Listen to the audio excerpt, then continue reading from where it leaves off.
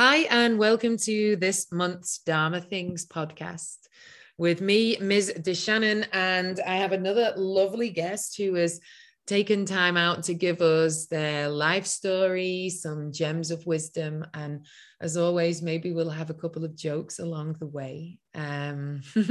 So, I'm really pleased actually to have this guest on.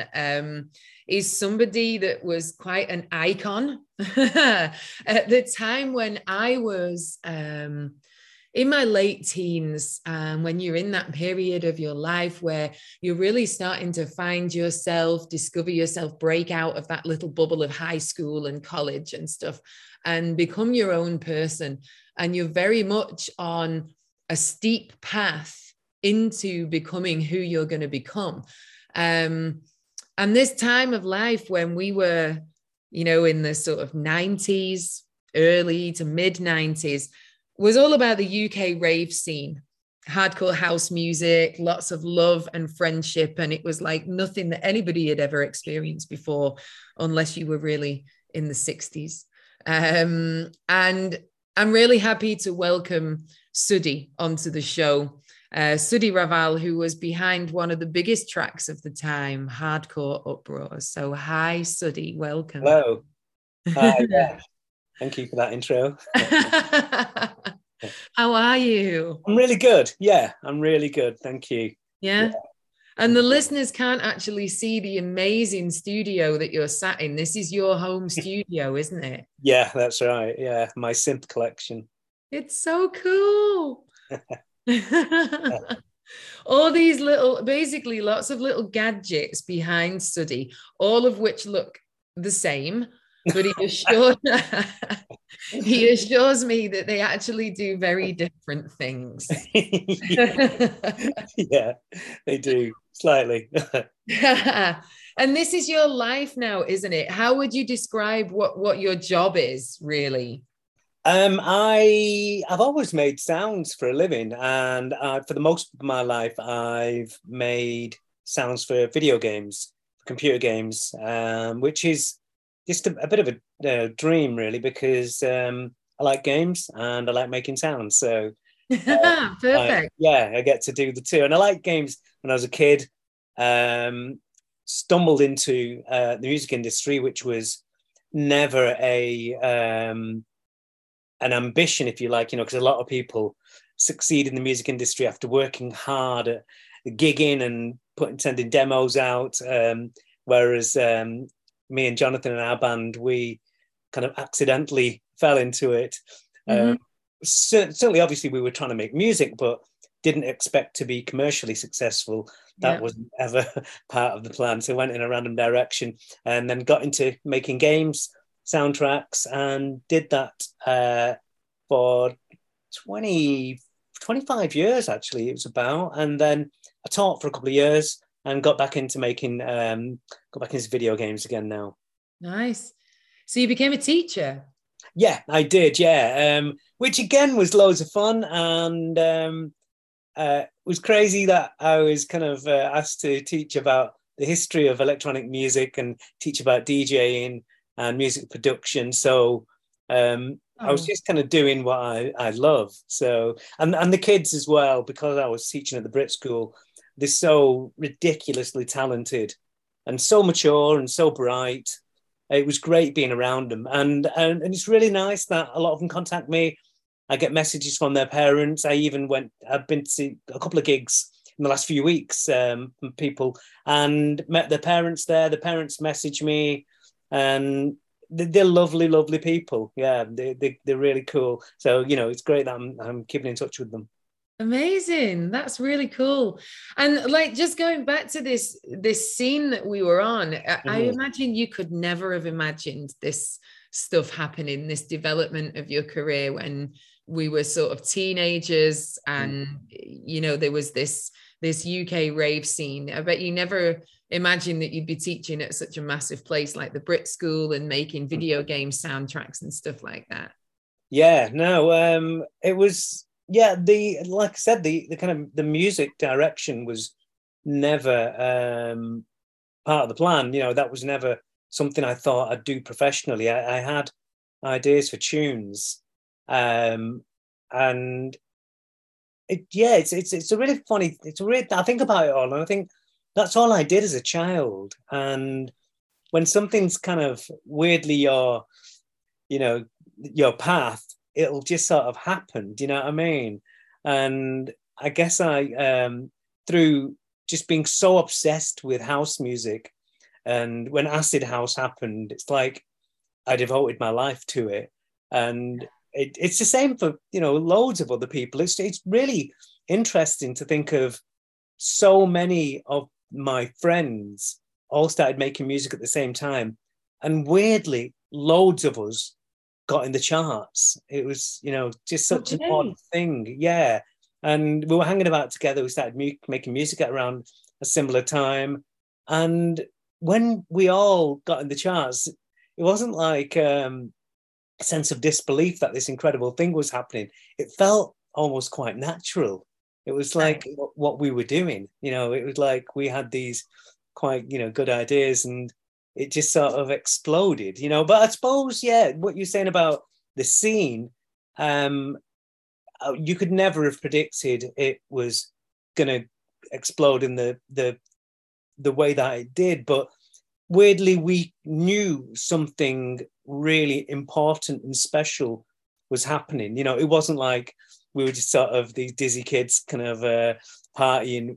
We were fully aware that something really profound and important, some big change, almost, like a revolution was going on. We very much felt like we could feel something big was happening. Yeah. For me, just as somebody who attended and worked in the clubs, I had friends around me that were becoming bedroom DJs, that were starting to work on radio shows because they were collectors, maybe people who were going into like the design and the artwork side of things. And there was an entire scene around this. I was a dancer. And it was a complete culture. And I see it a little bit akin to things like what one of our previous guests actually was big on the New York hip hop scene. And he spoke about the many facets of hip hop in terms of the creativity. And this was a music that came from a culture that came just from kids on the streets. Yeah. And this was a thing with the UK rave scene. It was a very much a homegrown scene and a cultural scene. It wasn't just about the house music or the acid house music or whatever. So from your point of view, explain what it was like being a bigger part of that. What was going on around you when you were creating music and starting to make your big track, the Hardcore Uproar track? Yeah, it was really, really exciting because we saw, because I was into the music before the scene happened. My kind of development was as I said, my obsession with the music initially, and kind of putting ideas together, wanting to make a record, but not really having much of a clue as to how to go about doing that. And it was, I'm aware of all the different scenes that followed a similar path, like punk, having a very, and even hip hop, the stuff you're talking about, the elements of hip hop. And I kind of see the similarities now. And I wasn't aware of that side of it. I certainly wasn't that aware of how political acid house was. And I was just, really, my focus was the music. I was just wanting to make the music and create something and get it out there. Certainly totally unaware that it was going to have some significant impact, and definitely unaware that we were going to sign to major record labels. That was just never, part of it. And I guess the political thing that was going on was the government trying to stop it. That was something which really annoyed me, because I couldn't understand why they were so aggressively trying to stop it. And Yeah. now I kind of get that young people getting together in large numbers is a bit of a threat to, you know, the establishment. Yeah, precisely. I mean, this is, I don't know, I can't remember the exact age range of our listeners, but a lot of the thing with the UK rave scene was before all of these controls came around festivals and gatherings and stuff like that, before it all became not so much legalized, but there's so much red tape around it now. You used to be able to just get together and have a party. And the idea that these gatherings were gathering so much momentum, with people from all over the country traveling to be at these gatherings, and it was turning into such a big scene where it was creating its own music, it was creating friendships, it was creating an individuality and moving towards a revolution. Yeah, it's interesting that the government wanted to step in on that. Yeah. And like you said, as adults, we can make sense of it. At the time, it was really just spoiling the fun. I think a couple of us had an inkling that it was like, oh my goodness, something strange is going on here. But this is what's happened with a few of those music scenes. I mean, George, our previous guest, was talking about the destruction of the communities that bred hip hop music in New York. The different things that the government did with developers. And I don't know whether your track wasn't the first, but there were numerous tracks that were signed to major labels. And do you think that this was where the government was stepping in to break up the revolution by signing you? It's a nice idea. I'd like to pretend and say yes. Margaret Thatcher. You're like the Bob Dylan of house music. No, it's the truth is, you know, we were just offered really lucrative deals, and you know, the music became so popular. It was clear that there was a lot of money to be made. You know, we wanted to be independent. We wanted to stay as an independent artist and form an independent label, and we'll maybe get some backing. That was kind of our intention. But when you're offered record deals and all these kind of promises of great things happening, and album deals even at the time, it's really hard to say no. I guess we could have done. Looking back at it, I always think what would have happened if we did stayed independent and completely did it on our own, because Jonathan, who made everything happen, he certainly was clued up enough to make it happen. It wasn't like you know, it's a nice kind of idea that you could potentially go off and do it, but most people wouldn't have they wouldn't be business savvy enough and wouldn't have the know-how. And he absolutely did. I certainly didn't. You know, I was just an incredibly giddy kid. That's all I was, just a really, really giddy kid with millions of ideas just bursting out of my head. And you know, you put me in a recording studio and I'm going to make a record, I'm not going to know what to do with it. You know, I can you know, when we were doing remixes, Jonathan used to say, when we'd if ever there'd be a lull, he'd be like, right, do your thing, just come up with a melody over this record. And I could just close my eyes and think, and you know, a melody would form in my head, and I would I'd just, you know, I'd write. That was my strength. I'd never have any shortage of ideas, and it was quite a bizarre. I later found out that it was a really bizarre approach. I didn't know. Jonathan loved it. You know, he kind of understood my bizarre way of writing music. But I later found out that normal people, other, you know, composers, writers, they go to a piano, they go to a keyboard, or they go to the guitar and work out a melody.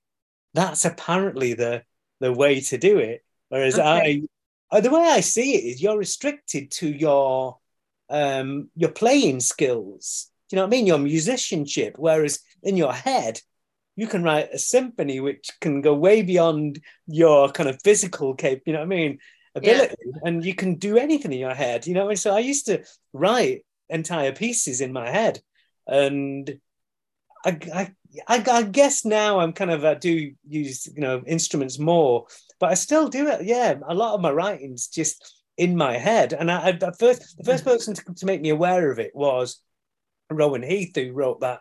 Do you remember that The Key, The Secret? Yes. Yeah. So Yeah. he used to be in my band. He used to be in together for a few years, and when we were first writing, I remember him going, "What are you doing?" Like, "Oh, I'm just writing a melody," and he was like, "Going, you're not, you know, what, just in your head?" And you know, he didn't get it, and I guess it was quite bizarre. I'd hum a bass line to him, and he'd be like, "Have you just written that?" I'm like, "Yeah," and then I'd hum a kind of a piano line and then a string line. And the thing which I didn't really appreciate that was quite unique and quite special now is that he'd go, "How did you know that that piano line would work over the top of that string, over the top of that bass line? How did you know those elements were going to work together?" And he was a grade 9 pianist, you know, classically trained. You know, you got to grade 8 and then grade 9 teacher level. So he was, you know, an extremely accomplished musician. And he'd be like, this isn't normal. What you're doing. I don't know, it was normal to me. You know, that's how I wrote. That's how Oh I. my goodness. So your brain literally is a synthesizer. See, And like a sequencer. Yeah, yeah. It was quite a a sequencer. bizarre. It's all Yeah. there. It's got a storage facility. It's got all of this stuff inside your head, Suddi. Wow. Yeah. Yeah. Yeah. So yeah, I kind of wrote in this really quite bizarre way, which maybe kind of meant I don't know, hopefully it meant that I was writing original music as a result, you know what I mean? So Yeah. yeah, it kind of had my a bizarre way of doing it, but it worked for me, you know Yeah. what I mean? Yeah. And that meant that, like, obviously, this way of working, like you said, Jonathan loved it, and you were going into the studio, and you had your first release when you were signed was Hardcore Uproar, Yeah, wasn't it? yeah, And that's right. did you ever conceive that that was going to be such a revolutionary, to go back to that idea, piece of music? I mean, it was a massive track, Yeah, you no, know. never in a million years. In fact, we did a few things that were quite unusual at the time. I remember uh, we kind of developed the ideas. Jonathan would I'd sing my ideas to him, and he'd say to me, "So that's 4 bars of bass line." I'm like, "Is it?" I didn't know what a bar was. I didn't know what a semitone was. I didn't know what an octave was. I didn't know anything. I later studied all these things to, you know, become more knowledgeable about music theory.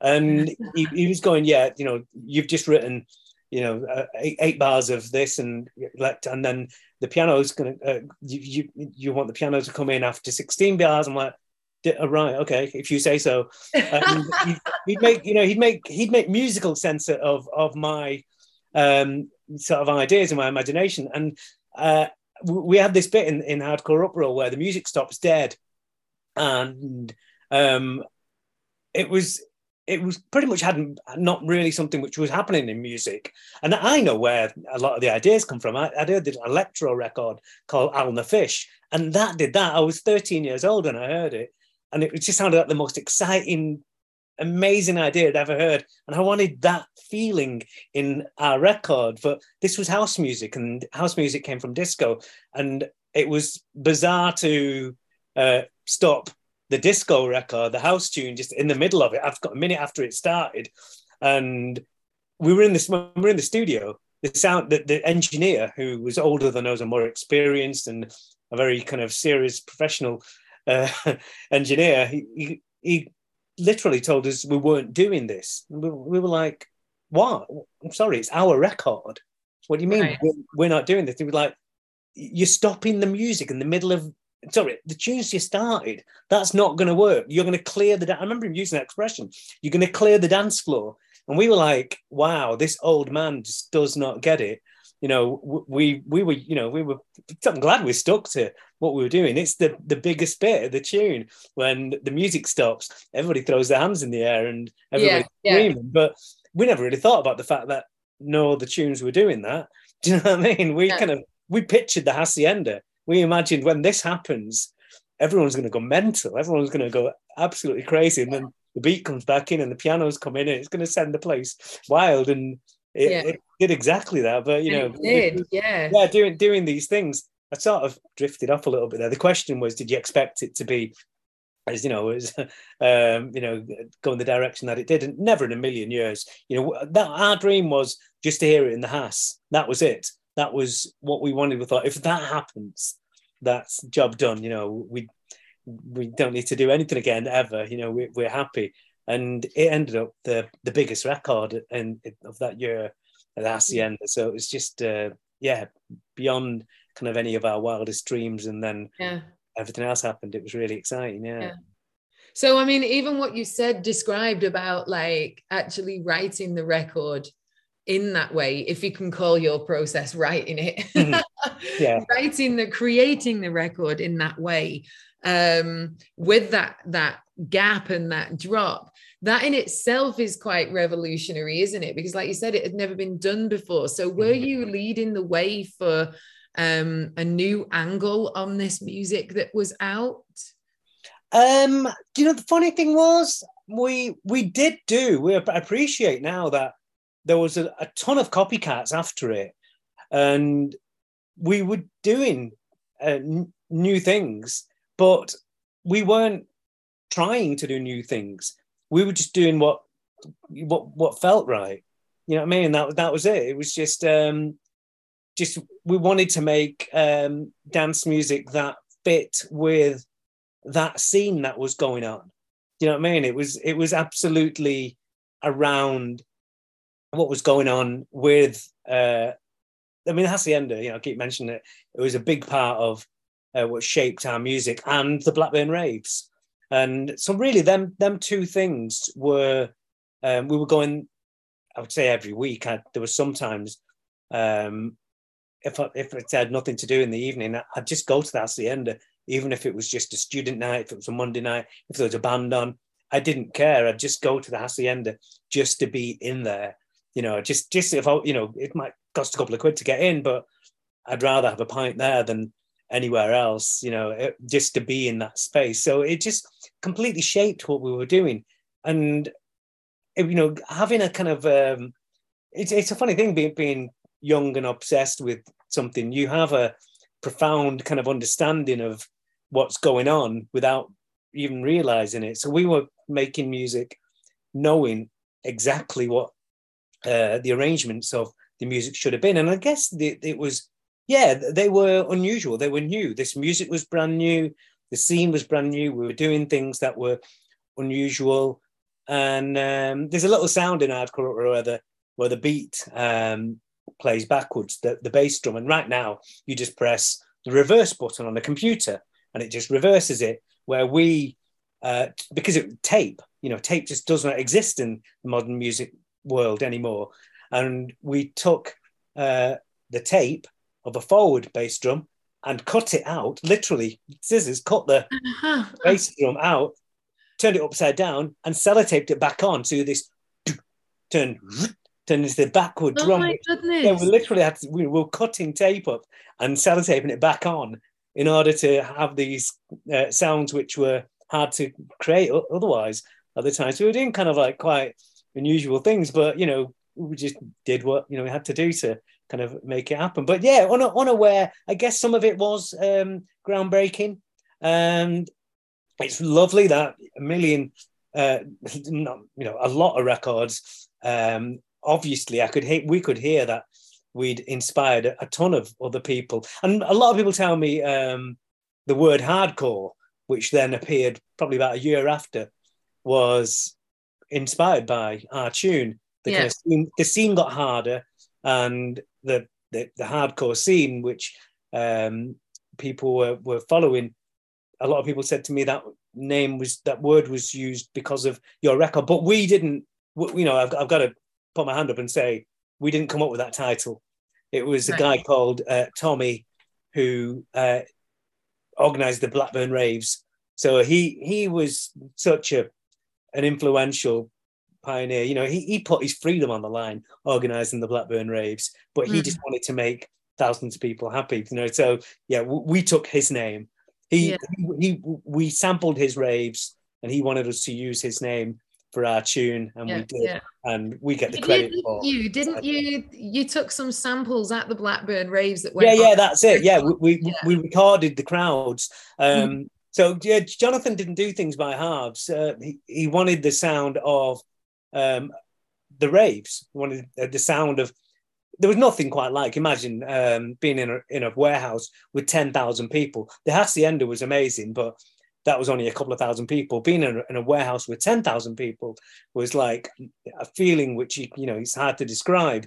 Mhm. And he wanted to capture that atmosphere of 10,000 people cheering. So he approached the organizer of the Blackburn Raves. And, you know, I know them now, and I don't know what I was scared of. To me, they were people who organise parties. They're illegal. Therefore, I was a bit scared. You know, to be really honest, if you know Tommy hears this, he'll laugh. I was scared of him. He's the loveliest, friendliest man in the world. And yeah, you know, I would never have approached him and said, "We want to record your parties," but Jonathan just did the things what needed to be done. So he approached him and said, "We're a band," which was mad crazy for me anyway, because just because I had a bass line in my head, that didn't mean to me that I'm a band. You know, as far as I was concerned, I was just a kid with a bass line in his head. But he'd say, you know, we're a production duo, a band. We're recording this record. We'd like to record your raves. And they said yes, which kind of blew my mind at the time. He went to some professional sound recording company to hire microphones and again tape, and got a reel to reel, an old fashioned reel to reel. Took it down to the parties, put them on the stage, like it's not quite a stage, but like an area where the DJs were. Put the mics on and turned around to the DJ and said, "Right, if you could stop the music for a second, and we'll just record the crowd." And they stopped the music, so you press stop on the record, the deck, and I think everyone thought that the power had gone. It wasn't a legal rave. Yeah, you know, I think they thought, oh right, the sound's gone. Therefore, something must have gone wrong. No one cheered. You know, we wanted cheering. Everyone's there a bit depressed that the sound had gone off. So we started cheering. You could hear my voice beginning the record going, yeah. And someone whistled, and then somebody else did an air horn, and then the cheering kind of grew, and it got bigger and bigger and bigger. So we captured this incredible sound of 10,000 people cheering, and we put it at the very beginning of the record. What we didn't know was that was going to be the last ever rave. The police busted it that night, and you know, it's a slice of history. So yeah, you know, we recorded the party. Yeah, it was incredible. Yeah.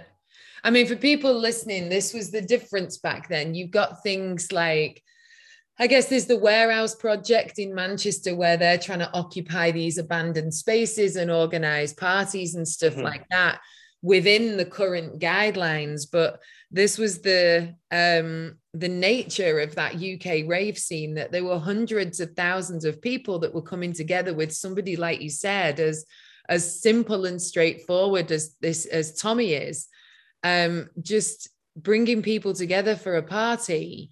And that must have been incredibly threatening for the powers that be, because, like you said, the police started to get involved, and you know, everything became under control of like licensing and the bouncers and various different regulations. And there were even laws put through about how many people could gather together in public after parties and stuff.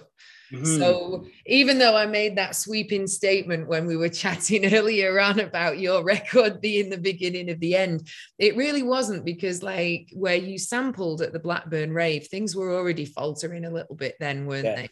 Yeah, absolutely. Yeah. No, if anything, you know, I kind of feel like I've had a load of people, that producers even say, that they got into. It's quite incredible for me. They got into making music after they heard Hardcore Uproar. There's that the person I'm thinking of, Phil Kelsey. He went on to make Let Me Hear You Say Yeah and Temperatures Rising, two rave classics. He produced tracks for us later, and he said before he heard Hardcore Uproar, he thought dance music was a bit cheesy. It was a bit just a bunch of beats and people on drugs. And he said he heard that and realized it can be quite musical, and it inspired him. And a few people have told me that they got into making music after they heard the tune. So yeah, if anything, I kind of almost feel like it did help kickstart something. Do you know what I mean? And kind of hopefully kind of shown that a piece of music could be kind of have the credibility of the underground and also cross over. There was a few at the same time. There was LFO and Tricky Disco all kind of like charted. We were in the top 20 at the same time, which was bonkers. You know what I mean? Kind of northern bleep house records, all kind of all doing well. You know what I mean? So that was it was pretty crazy. Yeah. Because I mean, going to a rave now or these EDM festivals and stuff, it means like getting on chartered flights and getting gift packs with branded G&Ts and glow sticks and stuff like that. Glow sticks is the only continuum I'm finding. Really. People love a good glow stick. Yeah. But in the days when you were doing this, there was none of this technology. You've already talked about working on tape. All of these things were organized in a very basically digital way. I mean, it was people were on pages, and I know I didn't have a mobile phone at all. My friend did. Yeah. And even when you were there at the raves, it was nothing like you'd experience at somewhere like the Warehouse Party nowadays. Not at all, no. Yeah, no, I mean, to be a lot of people, it's an interesting thing, actually, how things are now. Obviously, there's a massively commercial aspect about it, but I kind of feel like saying, because I know a lot of people moan about it's not the same anymore, and there's house music's pop music now, and it's become really big. But it's kind of what we wanted at the time. We wanted it to go from the underground to be bigger and to be everywhere. We were talking about how it's kind of the government are trying to stop this thing, and it's just not. You can hardly go anywhere to listen to this thing, and it grew and it got popular because it was good. And the interesting idea is that the people saying the parties aren't quite as good as they used to be, but I think that they're all right. I'm one of the few people who still going out and can compare 1989 to 2022. And I'm still going to parties and still kind of going to festivals, and I think that they're pretty good right now. There's a corporate sponsor, and they can organized in a really efficient way. And I guess the plus side to that is that they're safe. A few sort of things really did go wrong. Yeah, there were a couple of incidents, but the atmosphere is quite good. You know what I mean? I do really enjoy them. Stuff what's going on right now. Yeah. I'd really like somebody to do these events and do have a policy like Berghain in Berlin has, where they ban mobile phones and cameras. Yeah. The Isle of Acid night, before when we were talking that the club that I played fairly recently, they have a no phones on the dance floor kind of policy. And got to admit, before I even had any connection to him, I kind of just used to go there. When I was living in Manchester, I used to get a train up, so that was about 100 quid. Then I'd get a hotel, which is about 200 quid. And then, you've got your drinks and have something to eat. I was spending about 400 quid just for a night out. And the reason why I was doing that, my mates in Manchester were like, sorry, you're going to this club night, just for a club night, just to dance, and you're spending hundreds of pounds. And for me, I remember sitting back, going to some of the early Isle of Acid nights, thinking, this is like 1989. This is as exciting, as amazing. And, it was just brilliant. There was hardly anyone on their phones, and people were really, really into the music. And over a period of time, because I'd go to quite a lot of them, I met a lot of people there who I'm still really good friends with. And that's interesting. That's a really great thing about house music. You're into the music, you probably find that you're probably quite like-minded as well.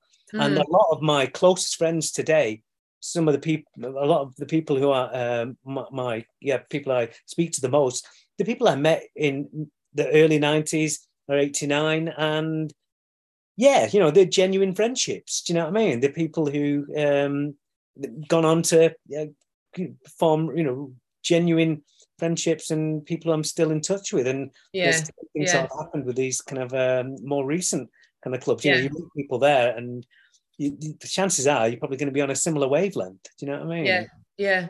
And this doesn't happen at gigs these days, does it? I mean, you go to a gig and they're into the band and you're there and you kind of listen to it, you're with your friends, you leave.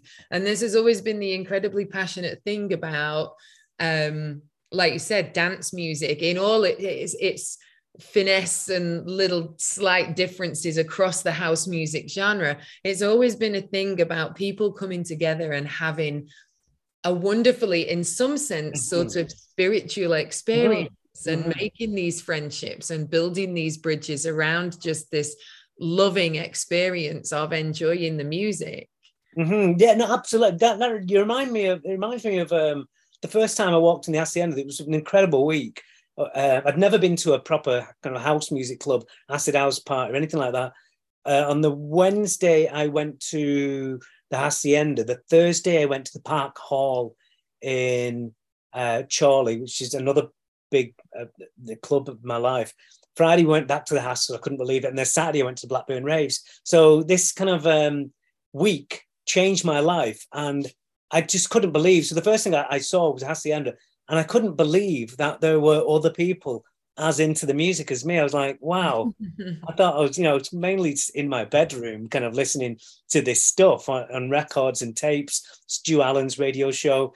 And my mates at school were my mates were like, you're really obsessed with this thing, aren't you? You know what I mean? I was just really obsessed with the music. And going to clubs and seeing there are thousands of other people who are more into it, if anything, more into it than me. And that was just so exciting, hearing new stuff and just, hanging out with people on a similar wavelength. Yeah, it was really people from Coventry, people from Wales, people from Scotland. Yeah, I used to go to people and ask them where they're from. You know what I mean? Just because it was such a buzz going, where have you travelled from? They're like, I'm from London.